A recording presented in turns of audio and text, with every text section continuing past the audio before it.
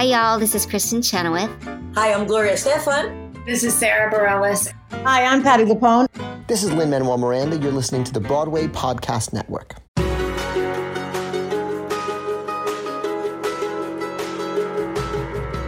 Welcome to the Theater Podcast, intimate personal conversations with the industry's biggest names. I'm your host, Alan Seals, and our guest today is Tarik Davis, who is helping us finish off the Freestyle Love Supreme takeover here on the podcast. If you watched the Tony Awards the other night, of course, it was a little bit strange being behind a paywall at first, but then their performances came out near the end that was publicly broadcast. The whole night was closed out by Freestyle Love Supreme, including Tarik. And in this episode, we get into his imposter syndrome a little bit, which is really, really fun to talk about because everybody's got it and nobody wants to talk about it.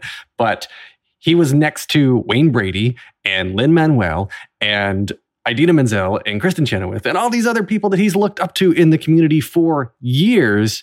And they were feeling the same nervousness and the same anxiety about performing live that he was feeling. And it was a really reassuring thing he was talking about, showing that kind of everybody just needs to embrace the fact that we all get nervous.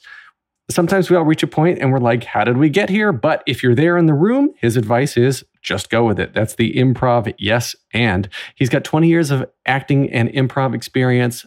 Freestyle Love Supreme finally made him realize that he's best in his career and in his auditions when he brings his authentic self, when he brings himself to the table. And now, as they say, his career's taking off. The rest is history. Please leave your rating and a review wherever you're listening now. Find me online. Give me a shout out. Let me know you're listening. And now, everybody, please enjoy this episode with Tarik Davis. Whether you're selling a little or a lot, Shopify helps you do your thing, however you cha-ching. Shopify is the global commerce platform that helps you sell at every stage of your business. From the launch your online shop stage to the first real-life store stage, all the way to the did we just hit 1 million orders stage, Shopify's there to help you grow. Whether you're selling scented soap or offering outdoor outfits, Shopify helps you sell everywhere. From their all-in-one e-commerce platform to their in-person POS system, wherever and whatever you're selling, Shopify's got you covered. Shopify helps you turn browsers into buyers with the internet's best converting checkout, 36% better on average compared to other leading commerce platforms. And sell more with less effort thanks to Shopify Magic, your AI-powered all-star. So, do you want marketing made simple? Shopify removes the guesswork with built-in tools that help you create, execute, and analyze all your online marketing campaigns. Sign up for a $1 per month trial period at shopify.com/income, all lowercase. Go to shopify.com/income now to grow your business no matter what stage you're in. Shopify.com/income. Because businesses that grow with Shopify. Here you go. 1, 2, 3.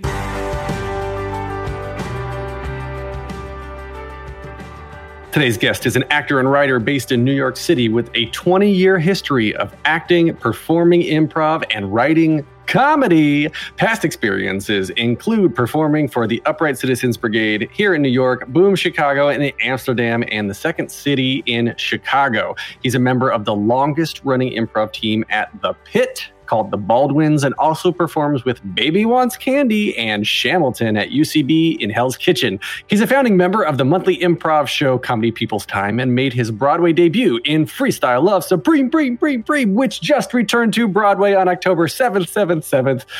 Tarik Davis, welcome to the Theater Podcast. How you doing? How you doing? You're coming off of the Tony Awards. Yes, we are. We're coming off the Tonys. It was a dream.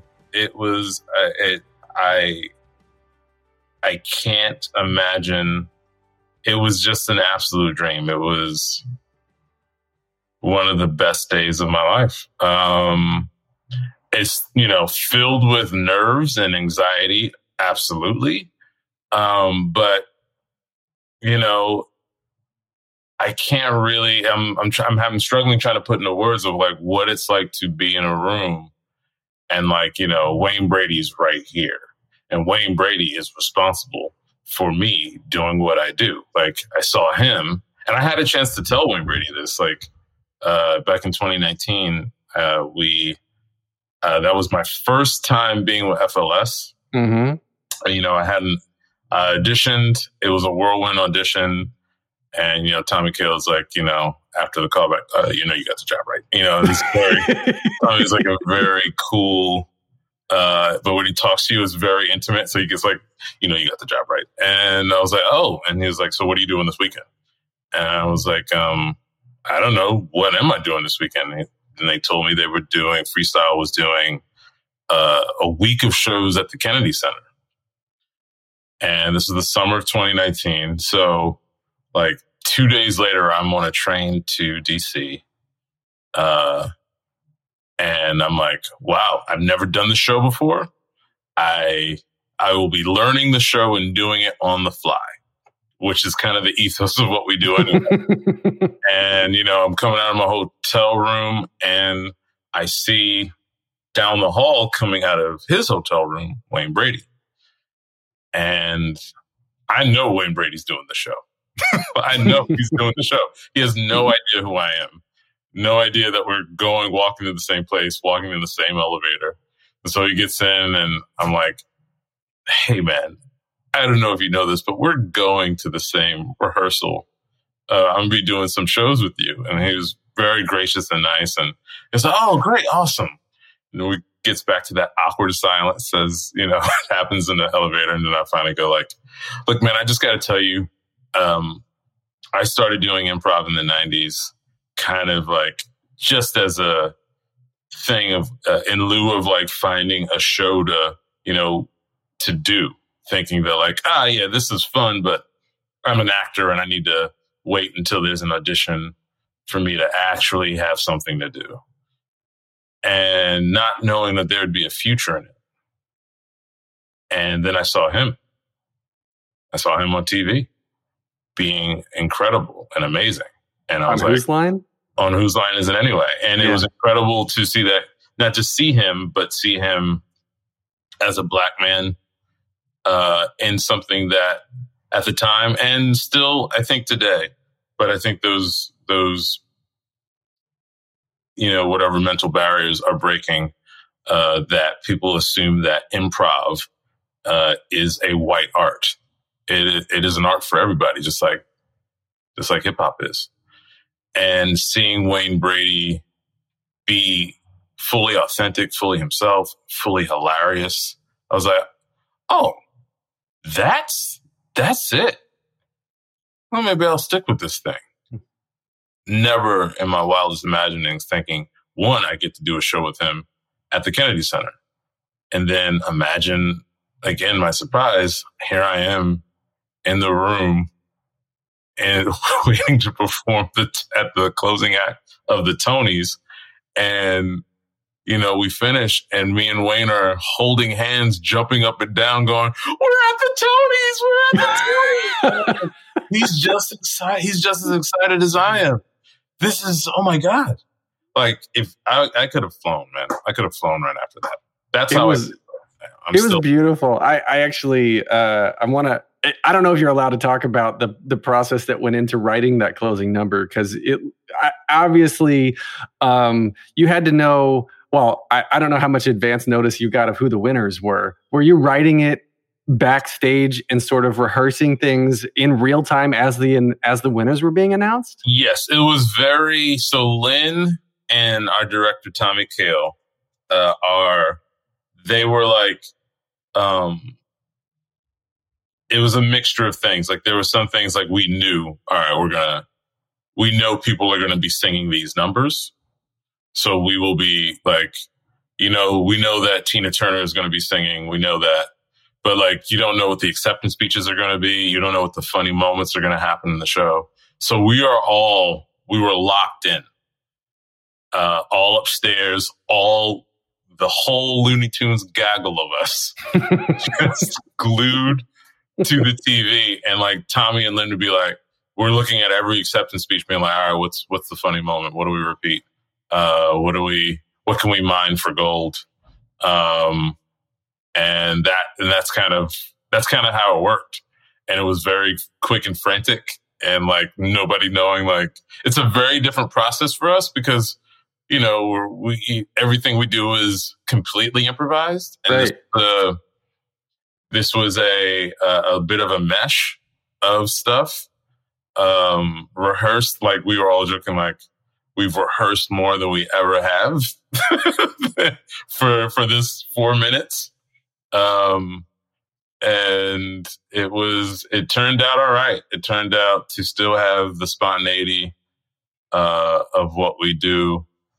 And I hope it worked out. We had fun regardless. So you had 4 minutes on the clock. So obviously it was a planned 4 minutes, but how many times did you run through that 4 minutes? We ran through it a bunch of the day. Like, just like the beats that we were going to sing. Like that was to me the most anxiety driven. Like I sing, but like I'm not,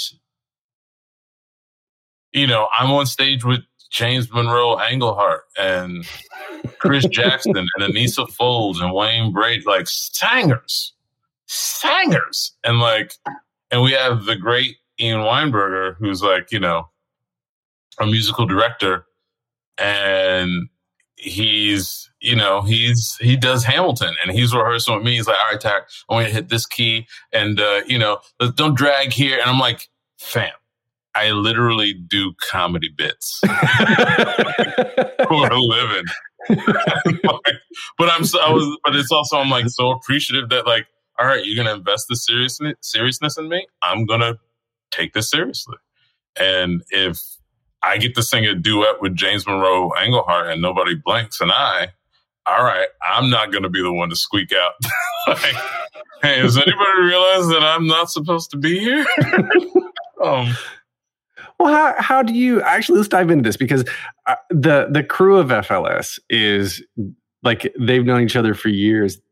It's, I got your back, right? That's the mantra. I got your back. I got your back. So even now, where you are now, you performed with them in 2019. Tommy Kail's like, you got the job right. Like it's obvious when you walked in, you got the job.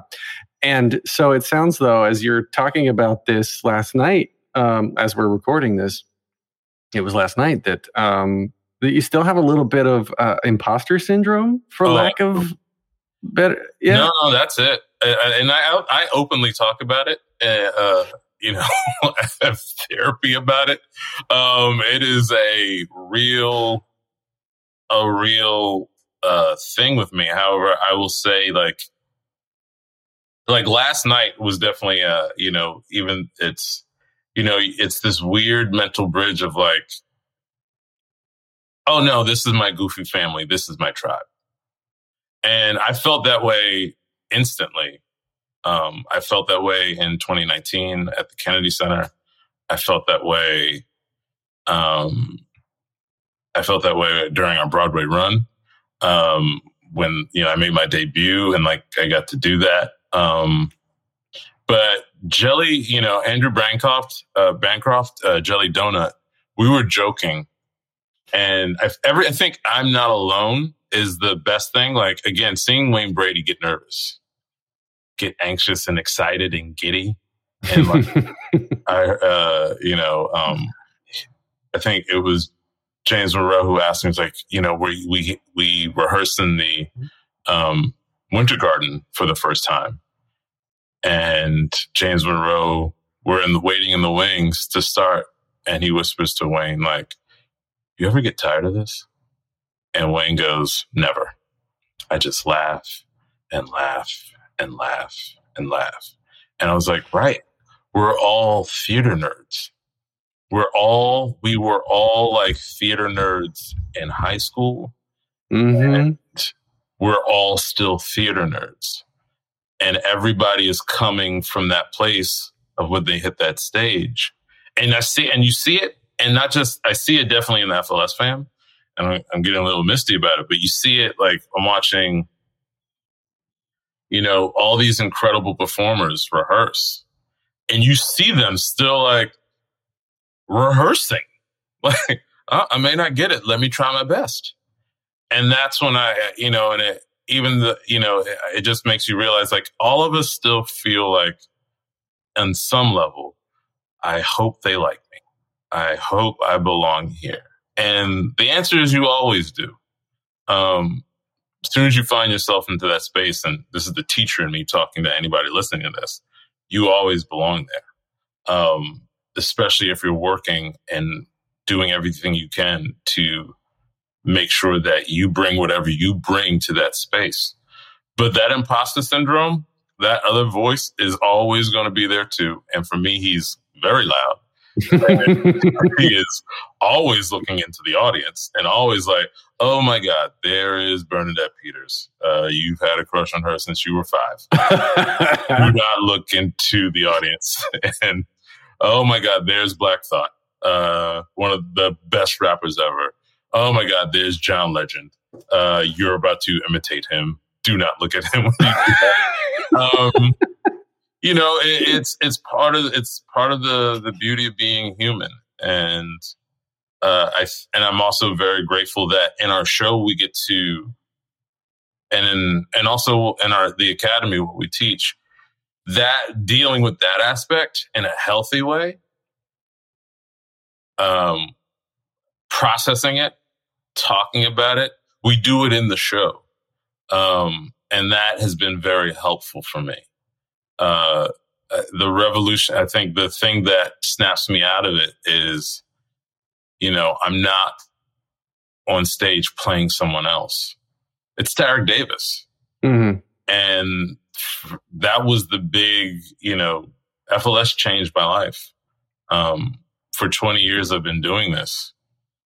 And for 20 years before I met FLS, it was, you know, you do your slate, and you try to pretend for someone else that you are worthy of approval. And when I auditioned for FLS, that first day, James Monroe was in the room and it was helping with the audition. And it was instantly clicked like, oh, I've been improvising for 20 years to get here. I've been improvising for 20 years and I don't have to pretend anymore. I can just play. Oh my God, I can just play. I didn't even care about the outcome. And you know, that was weird and beautiful. I'd never experienced anything like that. And it was the same for the callback. And David and James were there. And like, they played with us. They laughed with us. We were just playing. And if you get the job, awesome. But like, the fact that like, it was just like going over, you know, a friend's house and just playing with their toys. I'm like, oh, all right, yeah, cool. You know, my mom said, you know, I had to come over here. I didn't know what I was going to expect, but we both fucking love He-Man. Awesome. And then like, you know, then it was just like, yeah, no, just keep playing He-Man with us. That changed my life. And I realized afterwards, like, you know, then my friend, my sister, Amber, you know, comes along that same year. She does a show with us. And, you know, she, you know, in that like same window, Peacock had officially announced in 2019 that Amber Ruffin would be getting her show on Peacock. Mm-hmm. And so we did you know, she came and did Broadway with us. And I've known Amber for like over 15 years. And, you know, we do that show, freestyle show, and like we're holding our hands for the bow and we get a standing O. And Amber is not an outwardly emotional person all the time. Like when she cries, you've done something. And so I look over and she's misty and I get misty. And we're taking this bow and it downs on us. It's like, yo, we've done so many terrible improv shows together. We've been booed and people have walked out. And here we are years later, getting a standing O on Broadway. And it was her Broadway debut. And so we go to a diner afterwards and she tells me like about, you know, she's doing the show. And I'm like, so yeah, what's it going to be? And she's like, I don't know. It'll probably be me, our head writer and producer, Jenny Hagel, She was like, it'll probably be me, Jenny, and you figuring it out. And I thought like, all right, whatever, Amber, sure. Yeah, I'll be whatever. And 2 weeks before we start rolling, she gives me a call like, so you free on Fridays?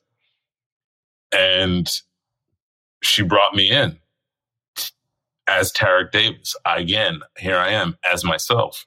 20 years trying to be an actor, and my two biggest breaks are me. So even when I have that imposter syndrome, the reality is a little too overwhelming for even me to deny. I'm like, all right, well, these are two very reputable institutions that have vouched for you. Don't deny them. Be an improviser and say yes. I love that story. That is beautiful. And so you've got a 20-year history of acting and performing improv and whatnot in the city. Have you always tried to go the comedy route, the improv route, or were you ever trying to do like, put in air quotes, the serious actor type? Yeah, no, I was totally trying to. That was the type I was going for. Like that was where I always wanted to go. And, life, I feel like, life, like music or like improv or anything, like, you got to stick with the beat. You got to stick with the groove. And even in high school, all my successes, or my big successes in high school, all my biggest indicators of like, oh, this is a direction to go in, were comedic. But I was like, Shakespeare, I really want to show people I can act. And, I had those chances and would do well at them. But I think now here I am trying to, be a little bit more self-reflective about this experience that I'm experiencing currently. And, as I just said, my biggest successes are about me being me. And me being me, comedy alleviating, alleviating the pain of reality and trying to elevate those moments, still be truthful and authentic, but, elevate us. I'm like, all right, well, if that's more me, then I shouldn't deny that either. But I still, I did so many bad plays in New York. Kind of a rite of passage.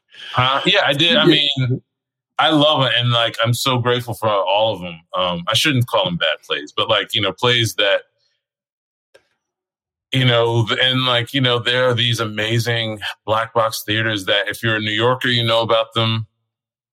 Some people I'm sure don't, but Under St. Mark's, The Brick, in Brooklyn, every theater I've been at, and I've done I did a play about giant dogs. I did a really cool piece called Elephant Dreams, which tried to combine aspects of the Elephant Man and Dumbo. And it was it was a weird, surreal dance piece. And I played Dr. Treves, and I've done Shakespeare, in the off park, and all of those help fortify, help build. You meet friends, you meet family. You find out where you can excel. You can find out where your limitations are. And so doing that in New York was very, very educational, very helpful. And, if I get, if the opportunities ever arose to do something that wasn't comedic, sure. But, I'm very in the space of I tell when I'm teaching, I tell people look for your fit. FLS was the fit for me. I had to search for it for a long time, but it was a fit and made perfect sense. That's, I think, as an actor, I think that's what you want. You know, I think there's some actors who can, like, you know, you look at someone like Daniel Day-Lewis or Nicole Kidman, who can completely become different people, right? That's fascinating. I don't think I'm that dude. I think, like, wherever I go, everyone's like, yeah, but you're that goofy guy, right? And I'm like, I am. And so you want to find the fit that fits with that. And then you can possibly surprise people with what else you have to offer. Well, there's something that I hear a lot talking to people on the podcast is just embrace what makes you unique, embrace what makes you different. And if you walk into an audition trying to be somebody else, most of the time you're not going to do very well. No, you're not, because you're searching. You're searching for something as opposed to mining what's already there. Like, we're all like every person is such like a wealth of information and experiences. Why invent, you know? Just share what you got. Mm-hmm. And I think acting is share what you got with like barbecue sauce. Like, you know, it's like, oh, that is an amazing chicken dish. Oh, what if we put it in the Wild West? Yeah, you could put mesquite barbecue sauce in that. I would be Tarik in the Wild West. I'll just be goofy in the Wild West. But that's how I see it right now. Like, yeah, share what you got. You have everything you already need. That reminds me of that movie, I forget what it's called, with Seth MacFarlane and Charlize Theron. Oh, yeah. I forget what the title of it is, but that is Goofy in the Wild West, and that is just the two of them being friends and saying, like, let's make a movie together. Let's make a movie together. Yeah. And Liam Neeson. Yes. Right. No, like that.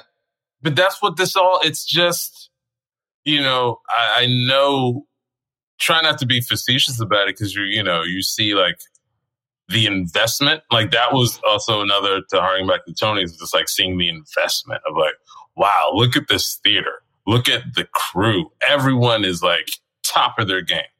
And it's important, and you appreciate it. And you want to honor that. You don't want to waste anybody's money or time. But then there's another part that's like, you know, I'm a kid of the 80s, right? So I'm like, I reduce everything to like, yo, let's play G.I. Joes. Like, can we get somebody to pay with this? And like, hats off to Seth MacFarlane to be like, yeah, I want to just do a Western with my buddies and have fun and goofy. And like, that stuff is needed.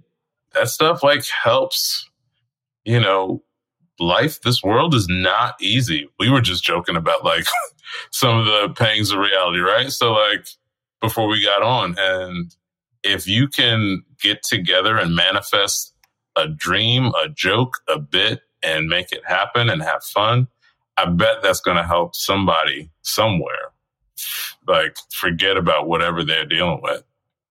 It's full circle, because you started telling the story about Wayne Brady. So I don't know if Wayne's ever talked about if he's got things to deal with. He turned to comedy. That attracted him and inspired you, or inspired probably countless others, right? Yeah. But specifically, we're talking to you. He inspired you. You're here now, and now people are going to come and they're going to see FLS. They're going to go to the FLS Academy. They're going to take lessons. They're going to watch the shows, and they're going to see, oh, I can. Oh, that man on stage, I can be just like that. I want to be like that. Yeah, I want to be like that. I can be just like that. And even when you don't think you can, if you follow your passion, follow your bliss, as Joseph Campbell would say, sometimes life will, even if you're not fully convinced, life will be like, well, we are, and take you there. So be ready. But yeah, like that, to me, like there's nothing, it's corny, but it's very magical. Oh, absolutely. And that's the whole appeal, I think, of theater in general, because it's people's chosen families. It's a tribe of sorts. Sometimes it's a way to seek validation. Sometimes it's a way to deal with trauma, or a way to deal with lack of love, or you know, an abundance of one thing or an underabundance of another. There's something about the arts and performing that attracts everybody. And then you take that one step further, I think, with improv, and especially the love and the respect that the FLS crew has for each other, and put it all together into this pretty package where there are no mistakes. You cannot make a mistake when you're on stage with you guys. No, you can't. And whatever you might consider to be a mistake or a trip up is where the gold is. And it presents itself, and it's finding opportunities in those mistakes and finding, oh yeah, there really aren't any. And constantly being surprised. To me, that was the biggest lesson of the Tonys, of seeing heroes.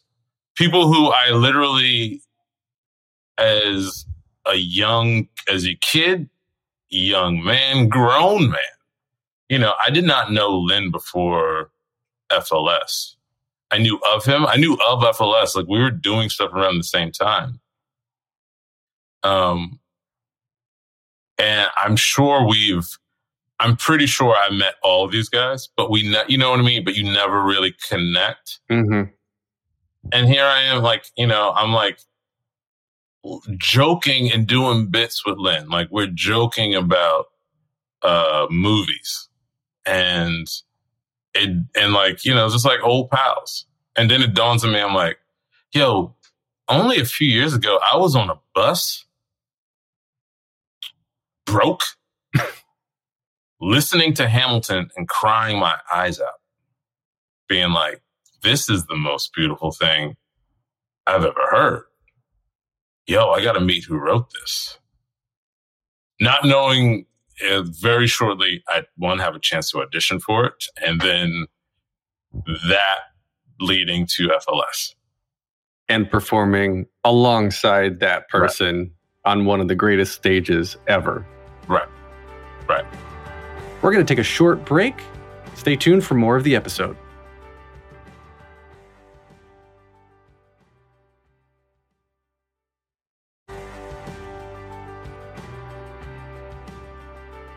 Okay, so take me back then to the audition for FLS, because how did you find out about it? How'd you get connected? And then, tell me about, what is the audition? Did they just give you random words and play the games? Like, they say, okay, here's how you play Cypher. Let's go. Right. Well, the audition was, if I can remember it, I mean, just tell me all the secrets, because I'm prepping myself here. Yeah, no, totally. It started out with a Cypher. And I got to say, I was not confident as a freestyler. I've done it because I had to do it, but this will lead into how I got the audition. But we started out with a Cypher, and then just some, after that, we broke into kind of just like some improv scenes, that would, kind of just these musical improv scenes are like, all right, so here's the scene. These two people, it's a mother and her son, and, you're going to rap about how, you feel like, about the situation. I'm doing a very bad job of trying to describe what happened, and I'm realizing it was all a blur, but, Tommy was there, David and James, and I knew some of the people in the room. And so you're doing these scenes after this amazing warm vibe of the Cypher, which carried on for a while. And the beautiful thing about starting an audition that way is it didn't feel like an audition. It just felt like a warm Cypher. And everybody starts hyping each other up. Like, oh, and that energy feeds into confidence, and confidence, a big secret of freestyle and improv is just getting past yourself, not blocking yourself, saying yes to yourself. And the warmer you can get in your body and your brain and your voice, the less roadblocks appear on the road. And then next thing you know, everything starts stringing together and like, oh, Dip, did I just string that perfect bar? Wasn't perfect, but like, it's better than I ever thought I'd do. And then I did another one. Oh, because that, the person who I'm rapping with is giving me that energy. And that was the secret sauce that FLS put into that audition. Like James is jumping into the cypher. David is jumping into the cypher. Everyone, it's a round table, it's King Arthur's round. Everyone's on the same ground. Everyone will very possibly has an opportunity to play.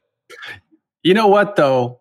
This just gave me an idea, and I don't know if anyone's ever done this, but if you ever go off, or say when you go off and start your own serious theater troupe to showcase, have the creative team or like the people you've already cast they're in the room to jump up into the scene with the people you're reading with to give them that real energy. Because how many times have you walked into an audition space pumped up, ready to go, and you can tell your reader just hates being there. Yeah. No, it's that's it. You nailed it. Like it was, I've had some in these years in my career of like looking back and seeing like some of the hard days and valleys. You get an opportunity for a big audition, right? And I would get a few of these. And you said you get pumped up. And I got auditioned for a very big science fiction movie years ago. Very big science fiction. That's all I'll say. You can probably figure it out. It takes place in space. And I'm a nerd. So I was all about this. And so I got ready. I was ready. And I go in and my reader was like, skipping lines. Not looking at me. And your heart sinks. And you realize like, you feel like you've been tricked. I did not feel tricked. And that, I think, is, even if you don't have an intention I think that is what can cause so many people.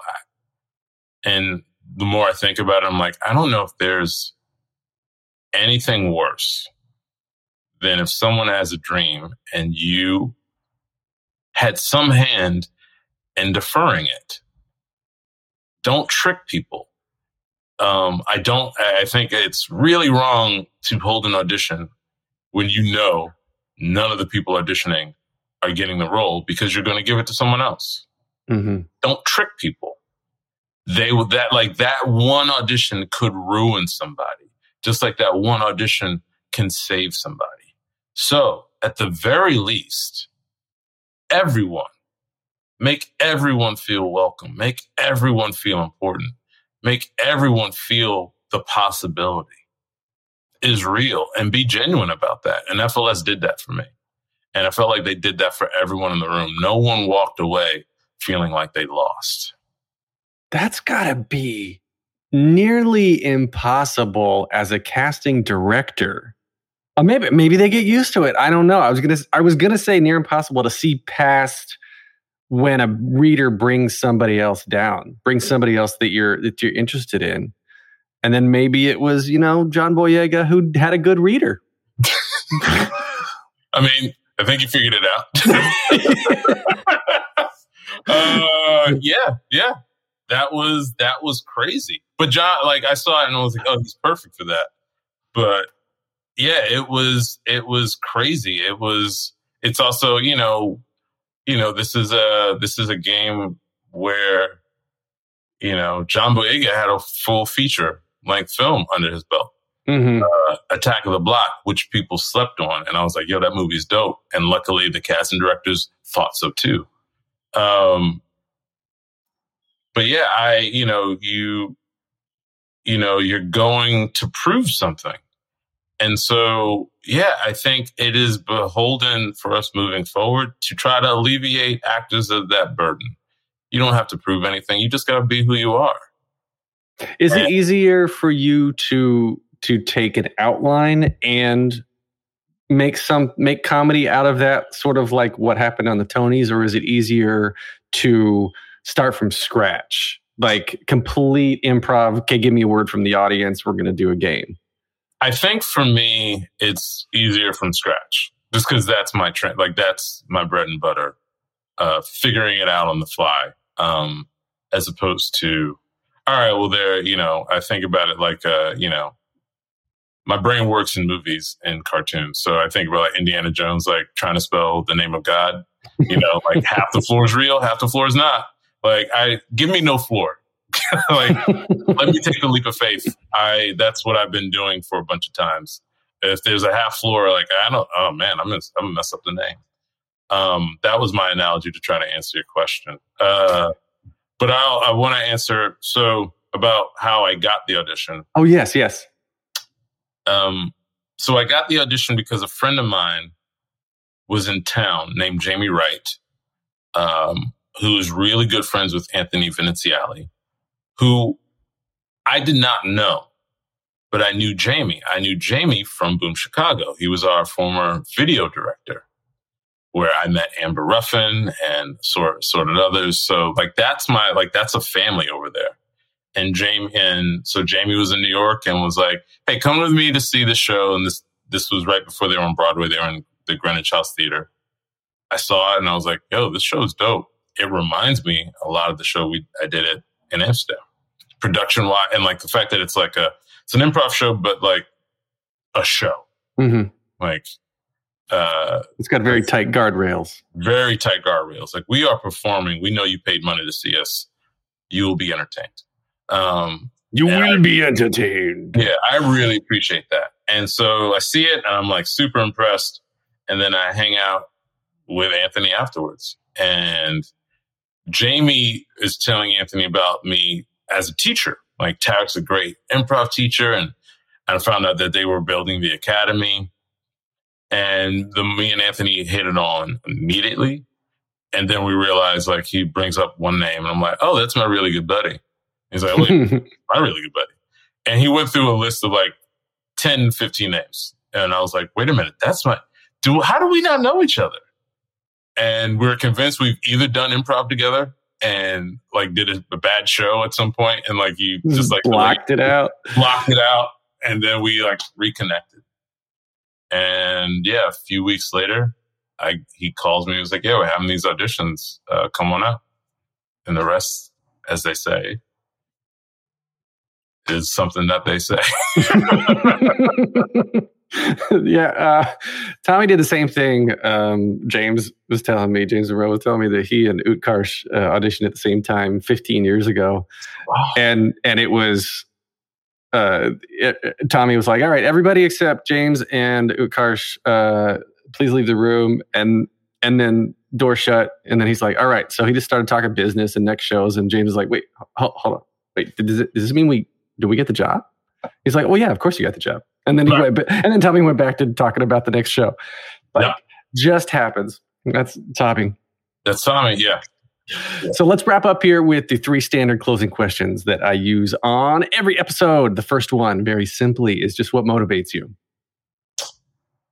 What motivates me? I think something that motivates me is the idea of trying to be better every day. The fact of continuing to learn, continuing to be a student, and like, I saw people tap dancing, and Gregor Hines is like my hero, but I don't tap dance. And I was like, all right, I got to learn to tap dance. It's something I wanted to do. I got to learn to do it. And the fact that like I'm still able to do that. I'm alive. All right, let's do it. That's another form of magic. I don't know if Daniel J. Watts gives lessons, but that dude can tap. Yes, he can. That dude can tap. He can. That's a hoofer. All right. So the next question is, what advice would you give to your younger self and younger people listening now, starting out down a similar path? The advice I give to my younger self is, you're good enough. You're good enough. You got you are good enough. You will always be good enough. There's never a moment when you are not good enough. Even when you're like, I don't know how to do this, you're good enough. That's the advice I'd give to my younger self and anybody out here. Doubt is a monster, and it's important in some aspects. It's very important to have doubt, but to doubt yourself when your dreams are in reach can be really detrimental. And trying to move that block, I think, is the work. There was something that I wanted to say. I just remembered that I forgot to say it earlier when you were talking about something similar, is that a lot of successful people become successful because they tried something they didn't know was hard before they started. Right. And so to tie that to what you just said, if you get out of your own way, then I think you can be a lot more successful in general, because speaking from experience myself and the people around me, and it sounds like you've got experience with this too, that you start to go down a path that's good and you're like, well, it's probably going to get hard. I think I want to pull back and wait for the sure thing. And then that's when the opportunity's lost. Yeah. No, you have to embrace I did not want to rap. I did not want to. The job I had in Amsterdam, we would close with raps, freestyle raps. I hated it. I was not good at it. And it was a whole thing. And so I would do everything I can to throw a wrench in it. I'd do everything I can to not do that. And I remember when I first got that job, that gig, and that was like my first professional gig, Colton Dunn. I don't know if you know, he was on NBC Superstore. Super funny dude. He's the one who signed me up for Boom Chicago. And he's like, so you're going to have to freestyle rap, right? What? And here it is, almost 20 years later. Wow. I make my living. I make my Tony's debut. Doing that. So embrace the challenge. Embrace the thing that scares you. It's what I'm hearing. Especially if you're hearing a lot of people say that, there's something to it. Absolutely. Embrace the thing that scares you. All right. So the last question then, this is super hard. If you could only see one show for the rest of your life, but you could see it as many times as you want, what would you see? Live show? Yes. Oof.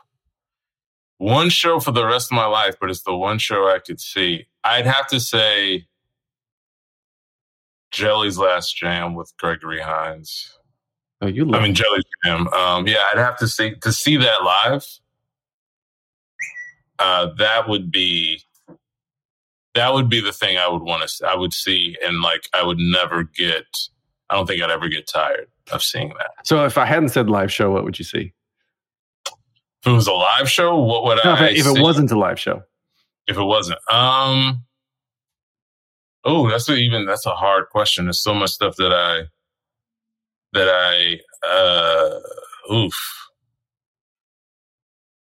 Tap, starring Gregory Hines. Look, anytime that movie's on, I watch it.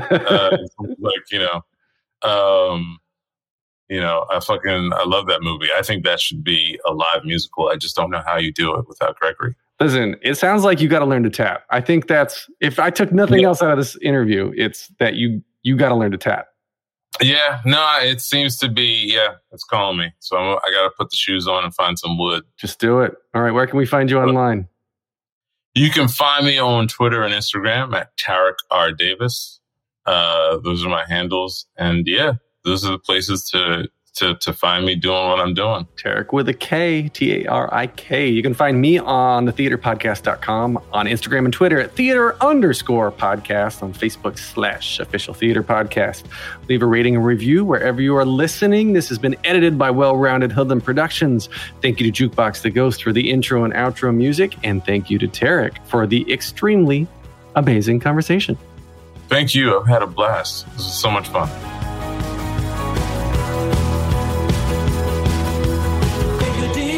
Make the road a little colorful. Hey, it's Leslie Odom Jr. here on the Broadway Podcast Network to tell you about the Rise Theater Directory, a program of Maestro Music. Rise is a national online resource designed to connect and empower backstage and administrative and creative theater professionals from underrepresented backgrounds. If you work or aspire to work in the theater community, this can help you find your next project. And if you hire theater professionals, search the Rise Theater Directory to find your next team. Create your profile now and get more information by visiting risetheater.org. That's theater with an RERISETHEATRE.org, because only together we rise.